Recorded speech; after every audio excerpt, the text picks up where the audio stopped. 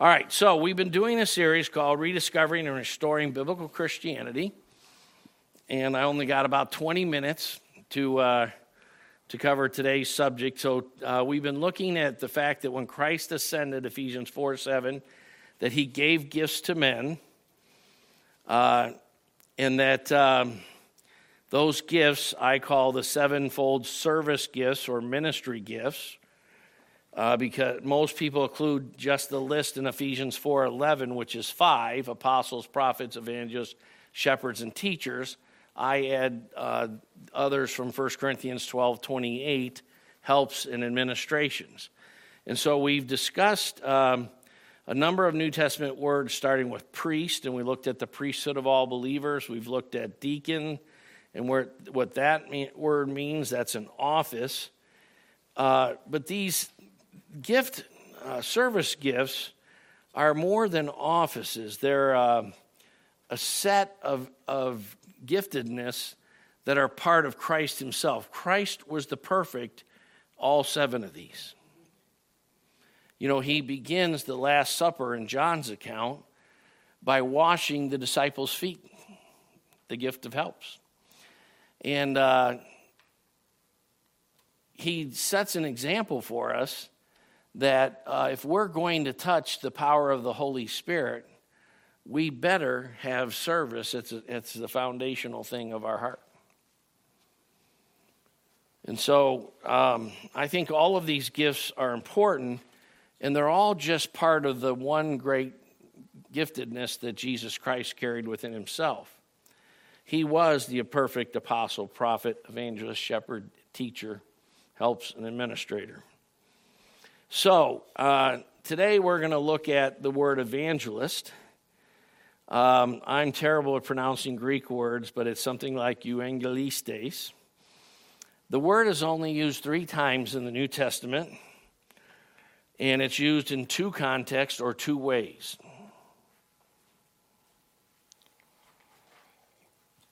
All 3 of the verses are listed there, Acts 21:8, 2 Timothy 4:5, and Ephesians 4:11. So there's only one person in the New Testament who's called an evangelist, and that person is Philip.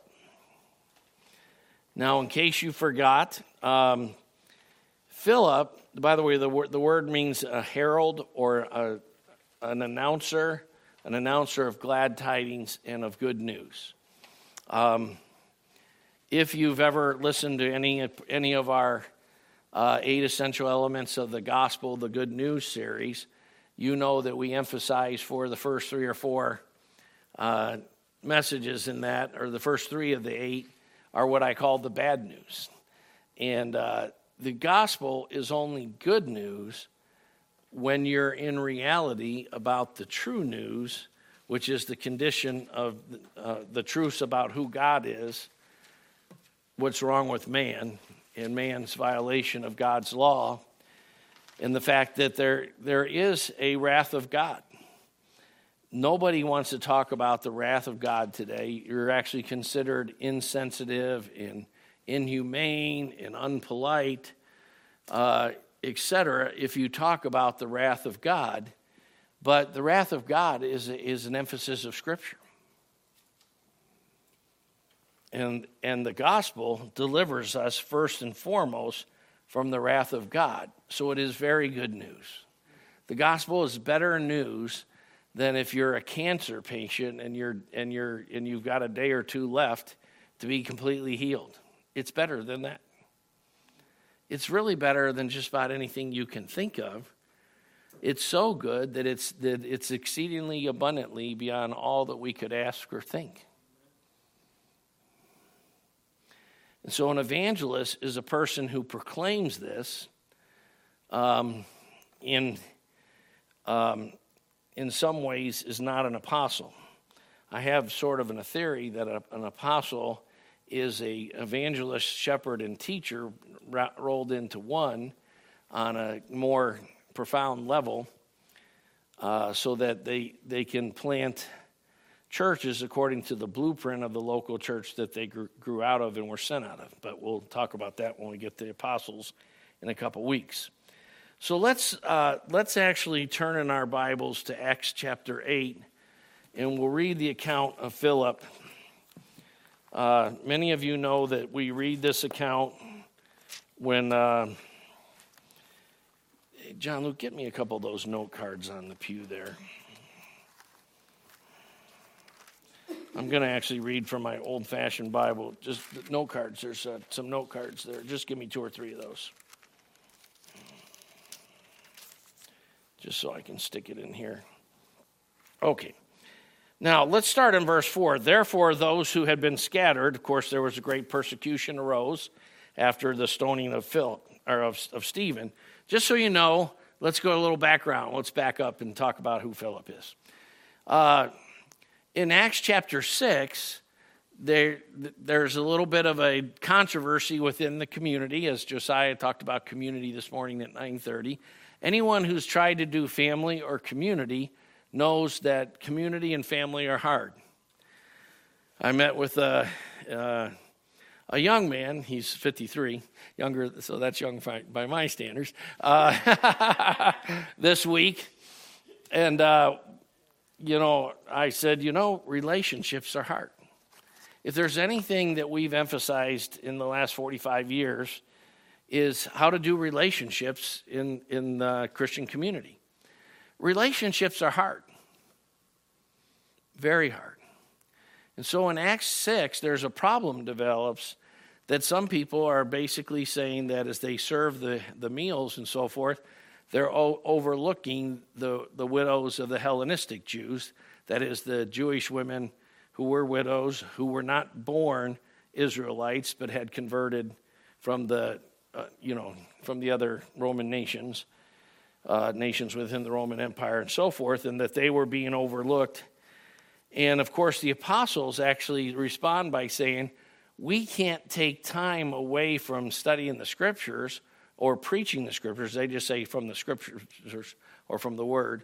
So it doesn't specify whether they mean the study of the Word or the proclaiming of it. I think it means both. We can't take time away from that in order to handle this, to wait tables. So you choose 7 men from among you. And I think this, and most Bible commentators agree, that this was the birth of the deacon ministry within the church, although it's not specifically said in Acts chapter 8. And it was the birth of the idea that Paul espouses later, that those who serve well as deacons attain to a great standing in the faith.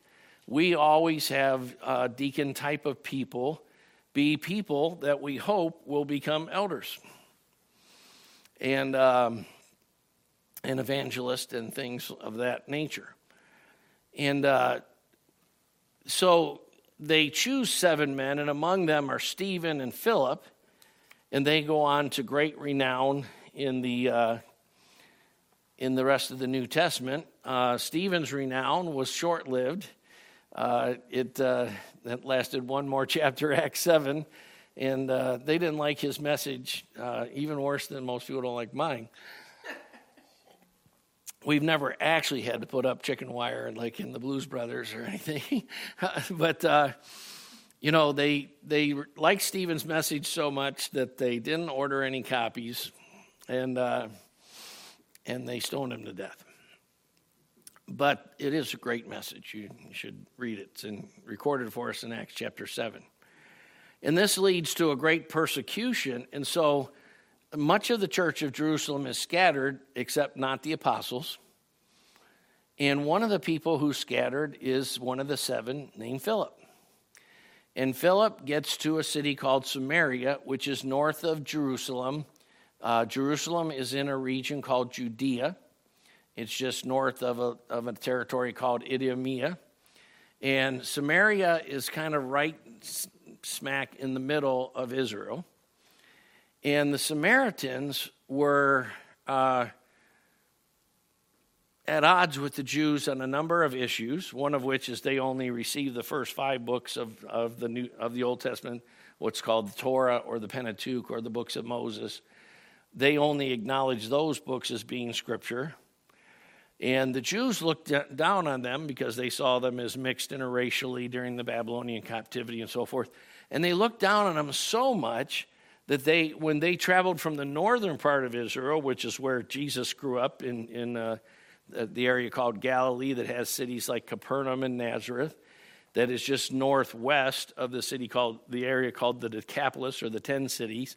They would actually go through the Decapolis, cross the Jordan River, travel south along the east side of the Jordan River so that they wouldn't have to go through Samaria and then cross back over the Jordan River again to go to Jerusalem for the festivals, because that was how prejudiced they were against the Samaritans. So Philip, at the start of what we're about to read, Philip is in Samaria, and he begins to proclaim the kingdom of God and the gospel to the Samaritans. Now, interestingly, there's no record that he asked the apostles what they thought. My guess is that this kind of thing was discussed among the apostles at times, and Philip was one of the great leaders in the church in Jerusalem. So maybe they had a agreed upon strategy that the gospel is for all nations. Certainly, Jesus had made that clear in some of his first speeches recorded in Luke chapter 4 and in Capernaum and Nazareth and so forth.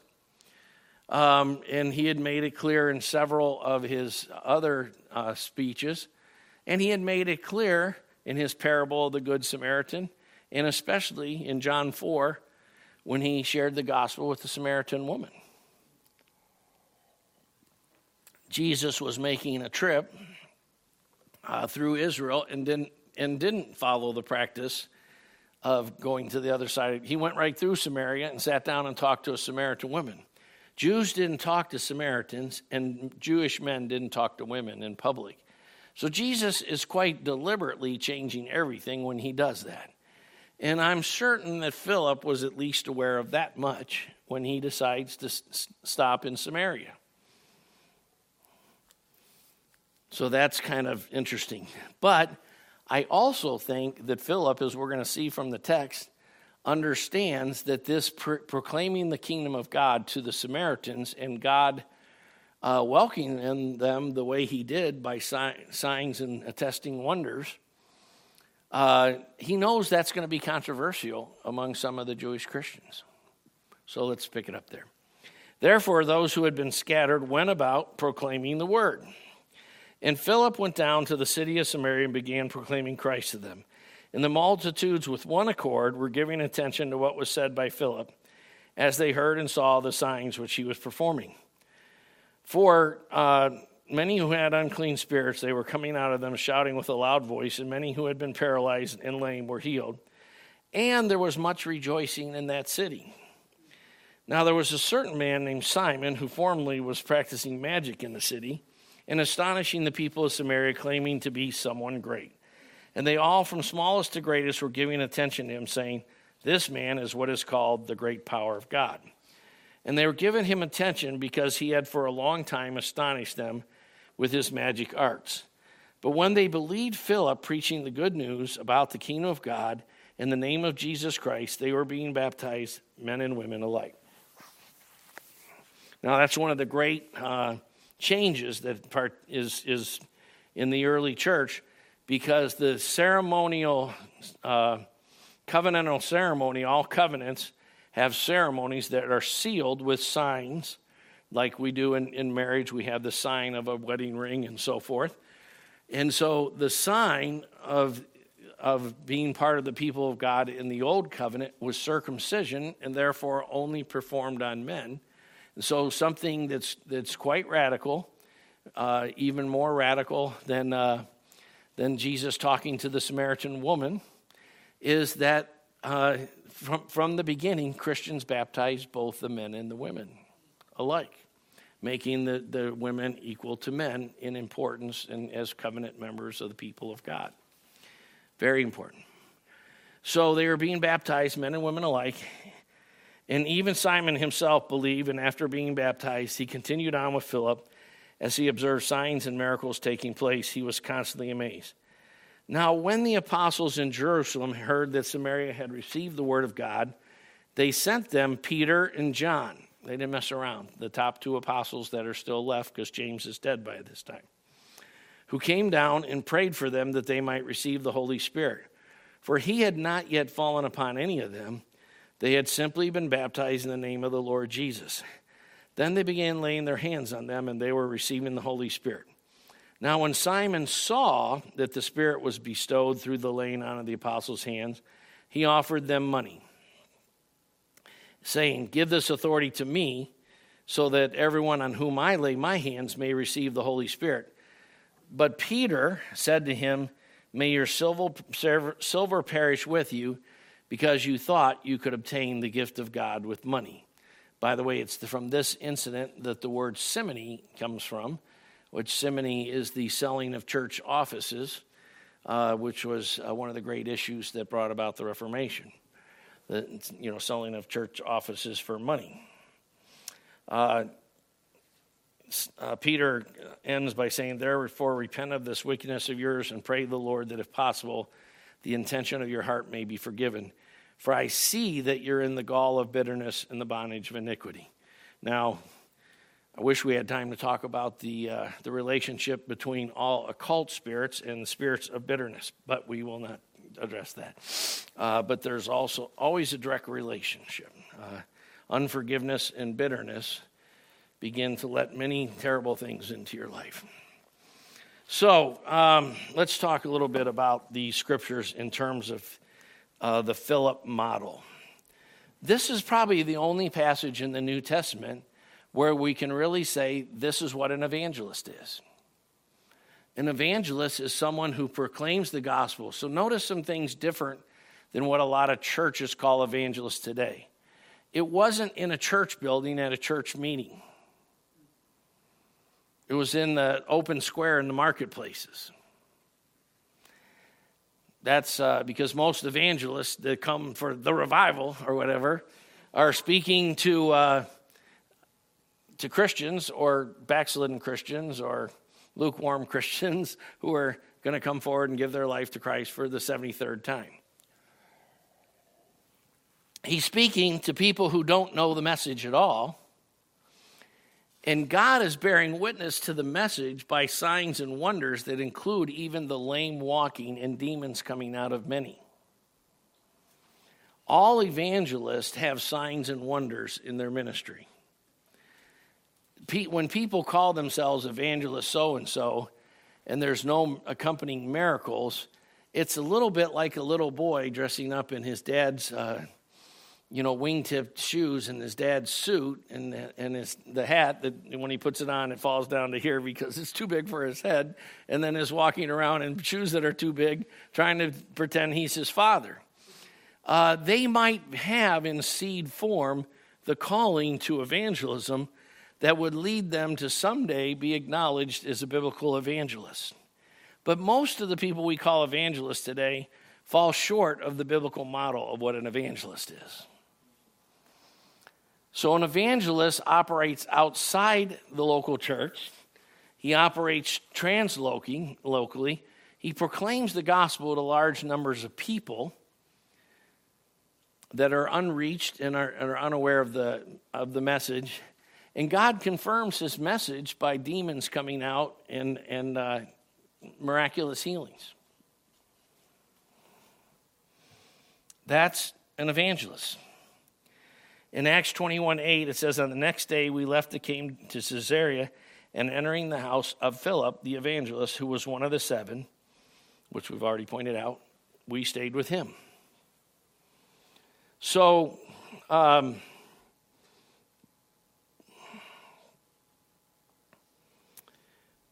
2 Timothy 4:5 says, "But you," Paul is talking to Timothy. I actually have this scripture on the wall of my study.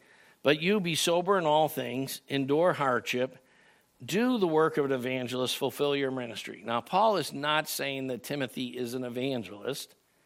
Timothy is a member of an apostolic team and is not probably to be called an apostle, but he is part of Paul's apostolic team, and we're going to look at apostles. The apostles have all the gifts of shepherds, teachers, and evangelists in one person, and they plant churches based on the model of the church they came from.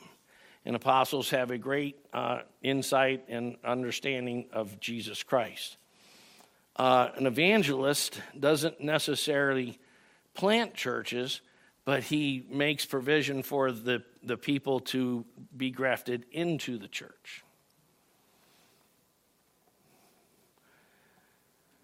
So, evangelists also baptize converts.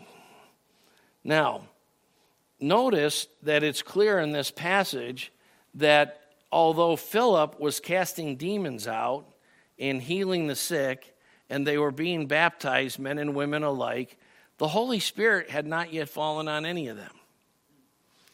They'd simply been baptized in the name of Jesus Christ. And then it says, when the apostles in Jerusalem heard about this. So when would that have been? Samaria is about a day and a half's walk from Jerusalem.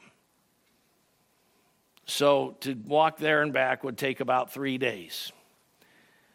Because of the nature of the outstanding signs and wonders in the controversy of bringing Samaritans in, I think someone went to tell the apostles within the first day or two of when things started happening. I actually think Philip probably requested that. Now, the reason I think this is this. I have prayed for some people that have gotten sicker, but I have prayed also for a few people that have been healed. And there's been occasions where there was a gift of healing present in which all of a sudden something outside my normal realm of faith occurred, and I knew the person was going to get healed. I've cast demons out of probably 500 to 1,000 people over the years, and I can tell you it takes a lot more anointing to see actual healings and actual deliverances than it does to pray for people to get baptized in the Spirit. It's a lot easier level of anointing to carry to help people get baptized in the Spirit than it is to do effective deliverance. So why do we not have Philip just laying hands on them and having them get baptized in the Spirit? I think because of this. 1 Corinthians 12:13 says, by one Spirit we were all baptized into one body. By one Spirit we were all baptized into one body. We don't think too much in terms of covenants in our culture. We're not, our divorce rate tells us we don't do covenants very well. The fact that every type of business, from buying a house to buying a car, has at least 30 more pages of documents to sign today than it did 30 years ago, is because we have become gradually a pagan nation. And when you become pagan, you gradually become a covenant breaker. And so there has to be a document for this and a document for that and a document for every excuse or way you would want to wiggle out possible.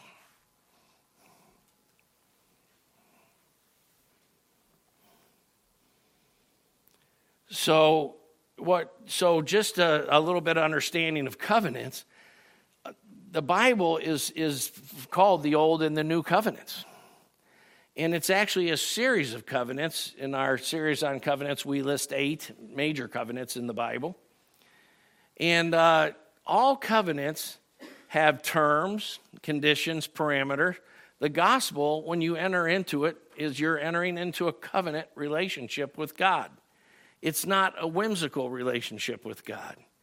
And God's way of dealing with you isn't based on how he's feeling that day, as dealing with your roommate often is.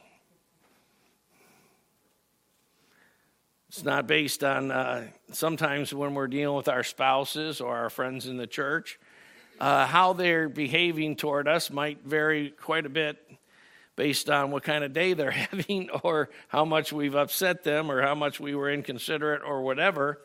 God is always consistent to his nature, to his attributes, and to his revealed covenants.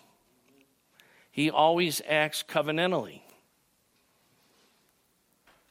And at the beginning of the Christian life, there are 2 great covenants, covenantal ceremonies, which are one in themselves, and the 2 together are also one. because biblical math is like that.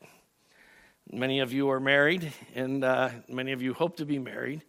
And in marriage, you find out that you still are a unique individual.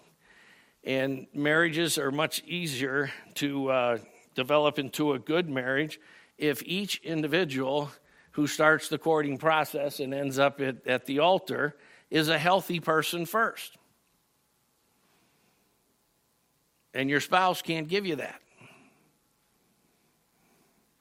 And you can't enter the marriage hoping your spouse will come along. We're in a time where we're socializing and discipling men very badly in our culture. And so we have a great Christian dilemma where often there are more mature women than there are men. And so women are having to face a choice.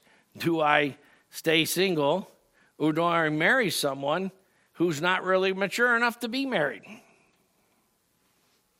I think the second choice is a painful choice at a minimum.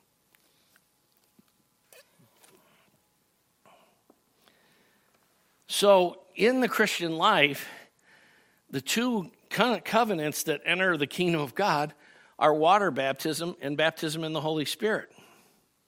Now, water baptism is understood somewhat differently, and there are debates about it and so forth, and especially some issues like pedo-baptism versus credo-baptism. Do we baptize infants based on the faith of their parents, or do we wait till a person has faith for themselves, often called believer's baptism, after their conversion?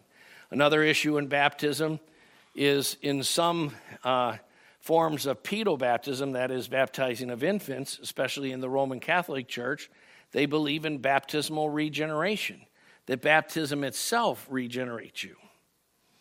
Protestants don't agree with that, neither do the scriptures. And so if you baptize your infant, they still have to become a Christian. But they're fully members. The ceremony of water baptism is to enter the church as a member of the church. We happen to, like the Reformers, believe in pedo-baptism as a church, although we don't require that for membership or even for being a leader.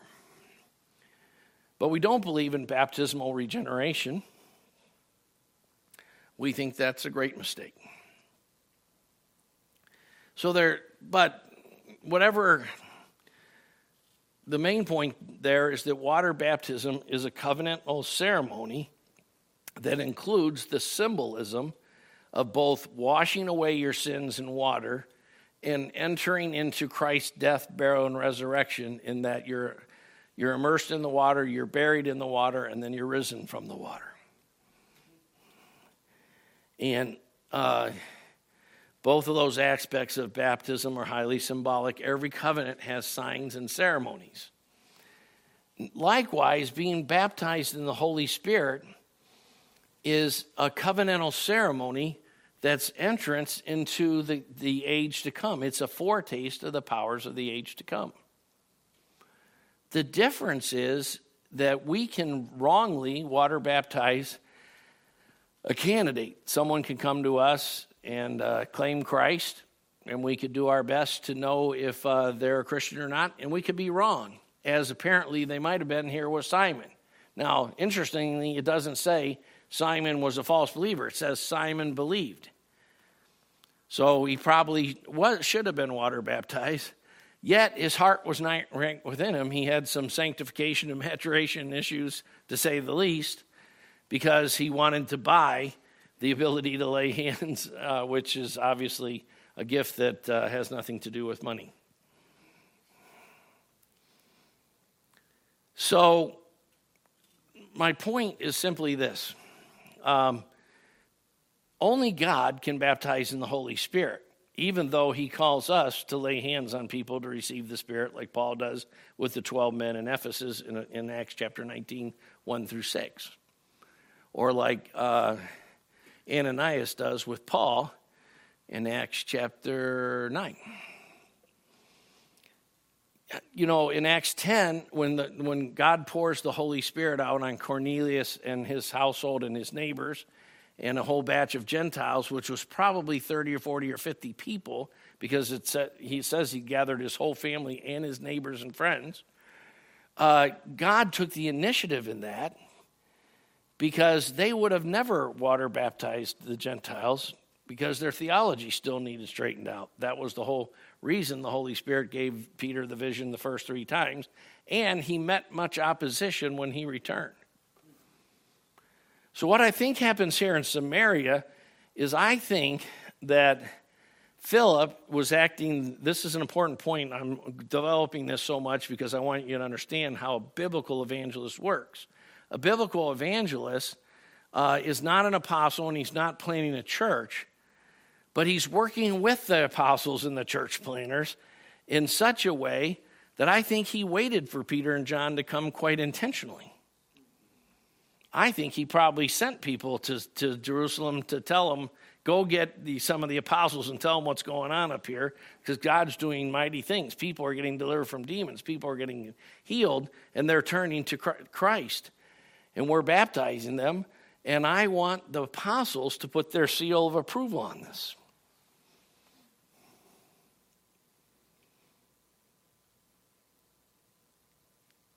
And they noticed that the apostles didn't send, like they did later when the gospel breaks out in Antioch, they sent Barnabas. But the apostles send Peter and John. That's like not saying, let's not just send a couple guys that are elders or deacons. Let's send the top elders we have. Let's send the top guys. Because they understood this is a big, big deal. This is the reconciliation of all things. This is the reconciliation of a division between peoples that goes back hundreds of years. This is bigger than integrating the church in America would be. More difficult to see happen than that. This is a big, big deal, for by one Spirit you are all baptized into one body. So an evangelist, all that long development is to say this: an evangelist always works in connection with the leadership of the local church to make sure the local church is grafting these people into its context and into its people. And you meet guys all the time at places like Wright State and so forth. They call themselves an evangelist, and they're not in relationship with any church. They may attend a church, but they're self-called, self-sent, self-motivated people who are out to do their own thing. You meet that all the time. Remember when we showed that movie at Wright State campus, we met a couple of guys like that. A couple of them even visited the church once or twice. But they don't really acknowledge Peter and John or any of the authority in the church, or nor are they working in conjunction with them. They're their own bosses, and they're their own team, and they play in their own league, so to speak, to use sports analogies. And today the church is filled with people like that. So that's the Philip model of what an evangelist is. Then evangelists are also mentioned in Ephesians 4:11 as part of what's called the fivefold ministry gifts, which I call the sevenfold because I had helps in administrations. But so here's what evangelists do in the local church. There should be evangelists in the local church. Number one, they heighten the evangelistic consciousness and burden of the local body. A lot of people note that our church is at times somewhat evangelistic. I'm concerned about the level of that right now, and you can better believe we'll be addressing that here. Because one of the reasons I started this church is we were in a church that we love and admire. And one of the things that was quite clear, which is the case in most evangelical churches, 85% of the church resources and 85% of the leadership is is oriented toward maintaining the present buildings and present program and present people that we have.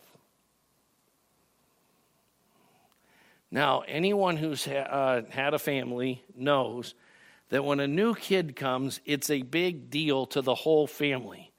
And a lot more than 10 or 15 or 20% of the resources of the family get involved in getting ready for that kid. There's wallpapering to be done, cribs to be bought. There's all kind of, you got to store up little socks and diapers and provisions have to be made. And it's how are we going to do the rooms? I remember when my youngest brother was born, we lived in a little house with 3 bedrooms, and there were already 3 brothers in 1 bedroom, 2 sisters in another, and my parents in another. So where's this 6th kid going to go? There's going to have to be some rearranging. Now, some of you come from bigger families than me, and so you're nodding, yeah, I remember, can we stack 3 bunk beds on top of each other? And so forth. So, but you don't have children by accident. Of course, I guess people do, but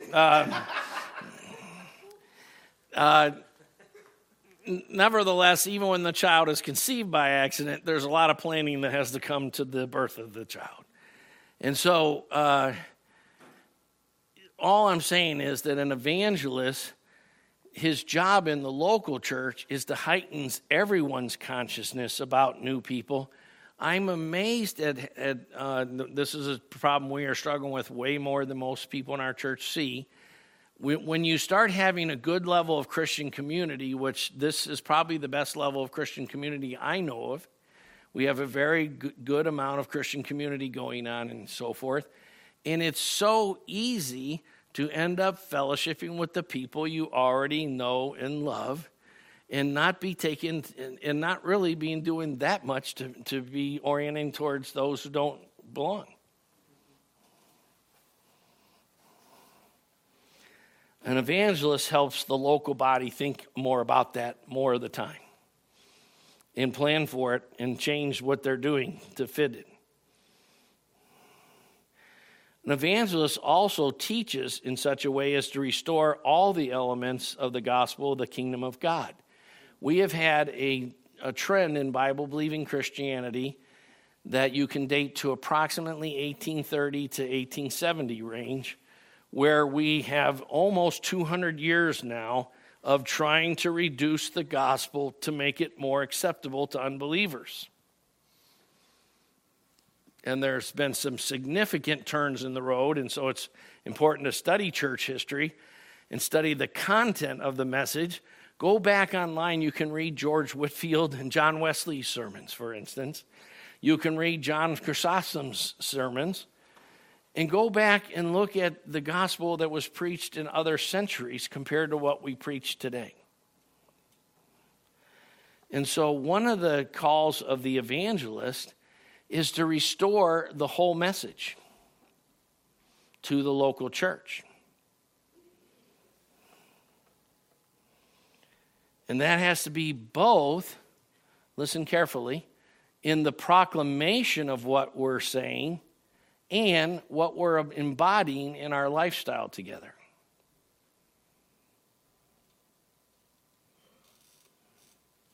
I've got to move along because I'm way past time. So some of the missing elements, element 4 of our 8 elements is Christ as the true Israel, and the fact that the gospel was always preached with Old Testament history as part of the message. That's never done today, and that's a big mistake.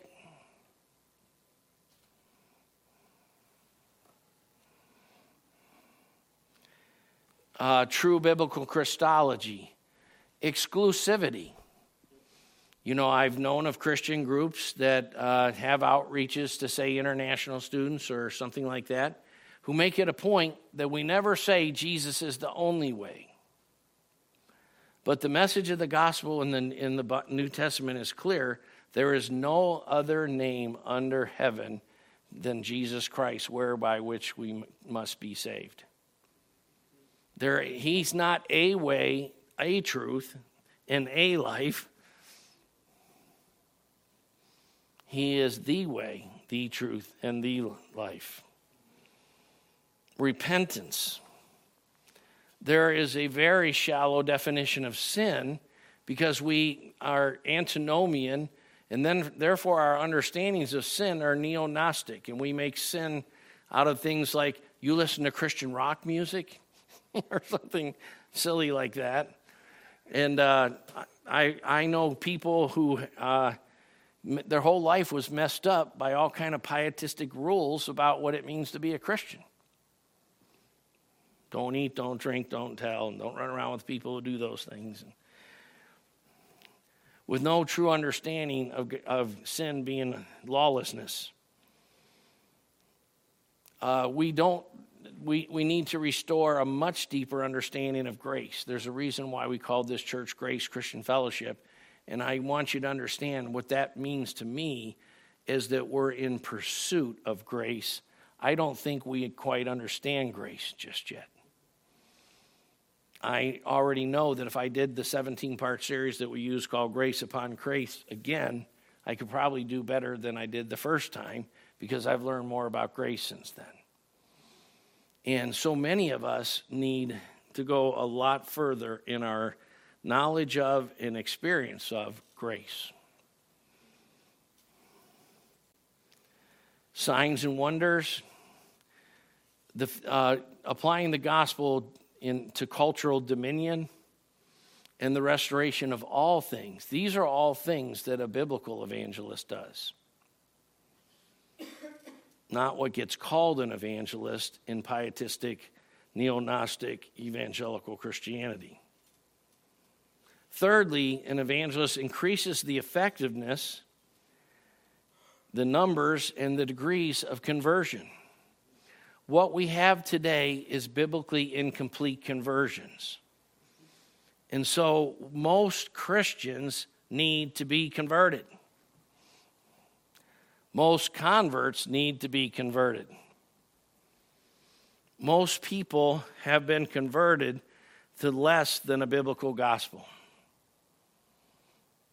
And that involves everything from what we call the 5 first steps of entering the kingdom of God to the attributes of God, to what it means to be a disciple, to why you're not just, why it's a both and, you're born between you and God, and you're reborn into the family of God. And you can't not have both. All of these kind of things, we have had a close to 200-year trend now to try to make Christianity more acceptable by minimizing its cost and its offenses. But the scriptures make it very clear that the cross is an offense.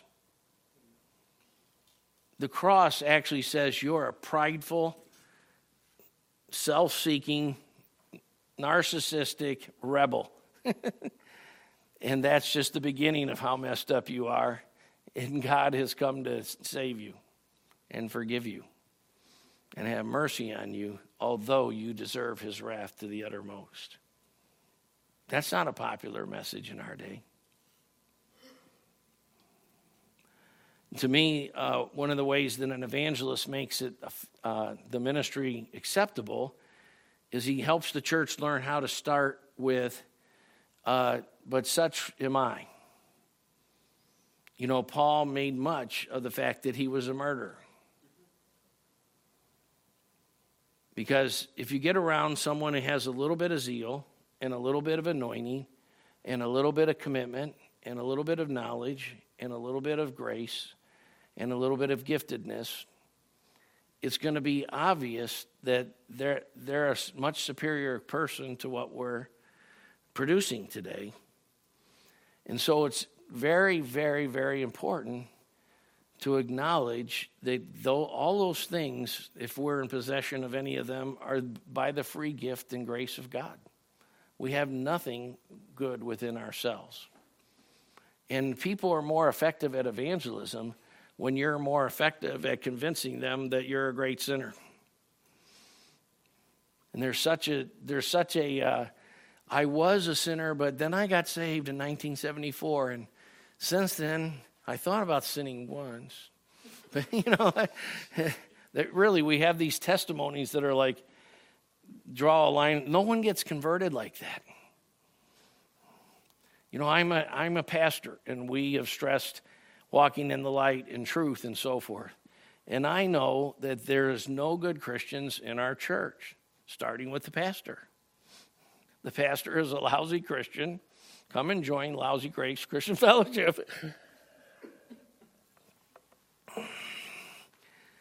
And an evangelist helps people know that we all fall short and Christ came to save us. And again, lastly, he's not an apostle, but like Philip, he works under and in conjunction with apostles, shepherds, and teachers. And he works in such a way that the people get grafted into the church. And if disciples aren't made, I remember being part of a certain church, and they had the altar call kind of mentality and so forth. And I remember they had an outreach to a particular high school and so forth. And they came back, and it was almost like watching a Western movie. The youth pastor gave a testimony in front of the whole church about how many people had received Christ and had gotten saved. And it was almost like he was twirling his 2 6 guns. We got like 48 of them or something. And I was the person who was in charge of doing the follow-up.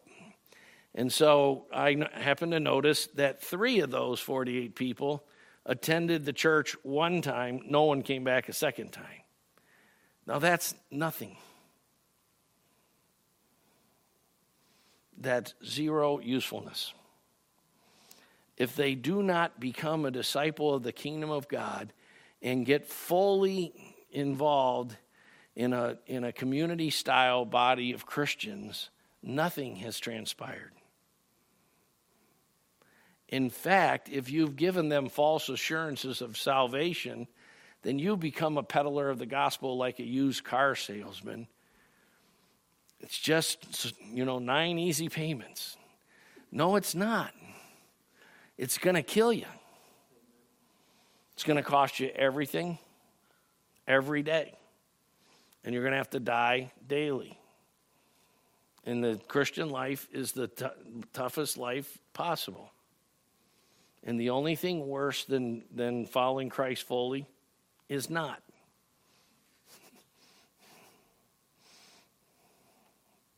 Right? So why sell them anything else? Well, hopefully we've at least introduced the subject of what a New Testament evangelist is. Again, they have 2 functions, both outside the church, but evangelists have a function inside the church, and too little of that is understood in our day. So many churches are oriented toward the people we already have, the buildings we already have, the programs we already have, and the gospel is never supposed to be about that. We always need to be about fulfilling the Great Commission, and we need to ask ourselves individually and corporately, what am I doing about it? And is what I'm doing about it commensurate to the task? Am I memorizing that? I find that one of the most helpful things in my ministry, which is not very good ministry, but by the grace of God, sometimes there's some fruit and so forth.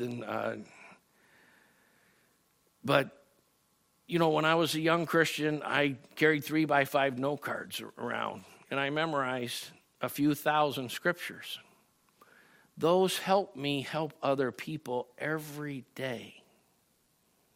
Now, I don't always say, James chapter 1, verse 3 says, consider it all joy or something, because we don't need to necessarily show off, but I might say, well, in the book of Acts, I know it's chapter 20, verse 28, but I'm not going to necessarily say that. You don't want to come across as, but you do want to come across as knowing the scriptures. And why it's important to quote them in evangelism and discipleship is I love Samuel Chen Sing Pung. I think he loves me. But I can guarantee you that he doesn't care that much about my opinion. If he makes a lunch date with me, he's wanting to find what God's opinion is. And memorizing a few thousand scriptures is a start towards starting to understand what God's opinion is. So I hope everyone in Grace Christian Fellowship has a scripture memory plan. If you don't, then you're not doing what Hebrews 13:17 says, obey your leaders and submit to them, because we've said since 2003, have a scripture memory plan and carry scripture memory cards in your pocket. So if you don't do that, then you're disobeying God. Because it was never given as a suggestion. That's what we do here. We memorize several thousand scriptures in the first few years of being a Christian. And we familiarize ourselves with the content of every book of the Bible. Can you, if someone says Book of Joel, can you give a summary of that book from out of your head? I think by the time you're a few years old in the Lord, you ought to be able to. Because what's ultimately important is my opinion. That and a quarter might get you an old-fashioned phone call when they used to have those payphone things. I'll have to update my analogy. That plus my opinion plus $2 will get you a black coffee at Starbucks, smallest size. That's the only thing I know at Starbucks because I just have black coffee. But I don't like all that sugar and lattes and crap like that. But anyway, the point is my opinion is not worth anything. What 2 Corinthians 2:16, after a whole chapter about the Holy Spirit, he ends it by saying, and we have the mind of Christ. When I get the leadership team together on Monday nights, I'm trying to have them help me find what the mind of Christ is about a lot of things. Because our opinion's not really very valuable. And so that's why we use a team of people who know the Lord and know the scriptures and seek the Lord together. Because we're trying to find what God's opinion is. And an evangelist helps all of us do more of that. Amen. Anvesh, I guess you're up.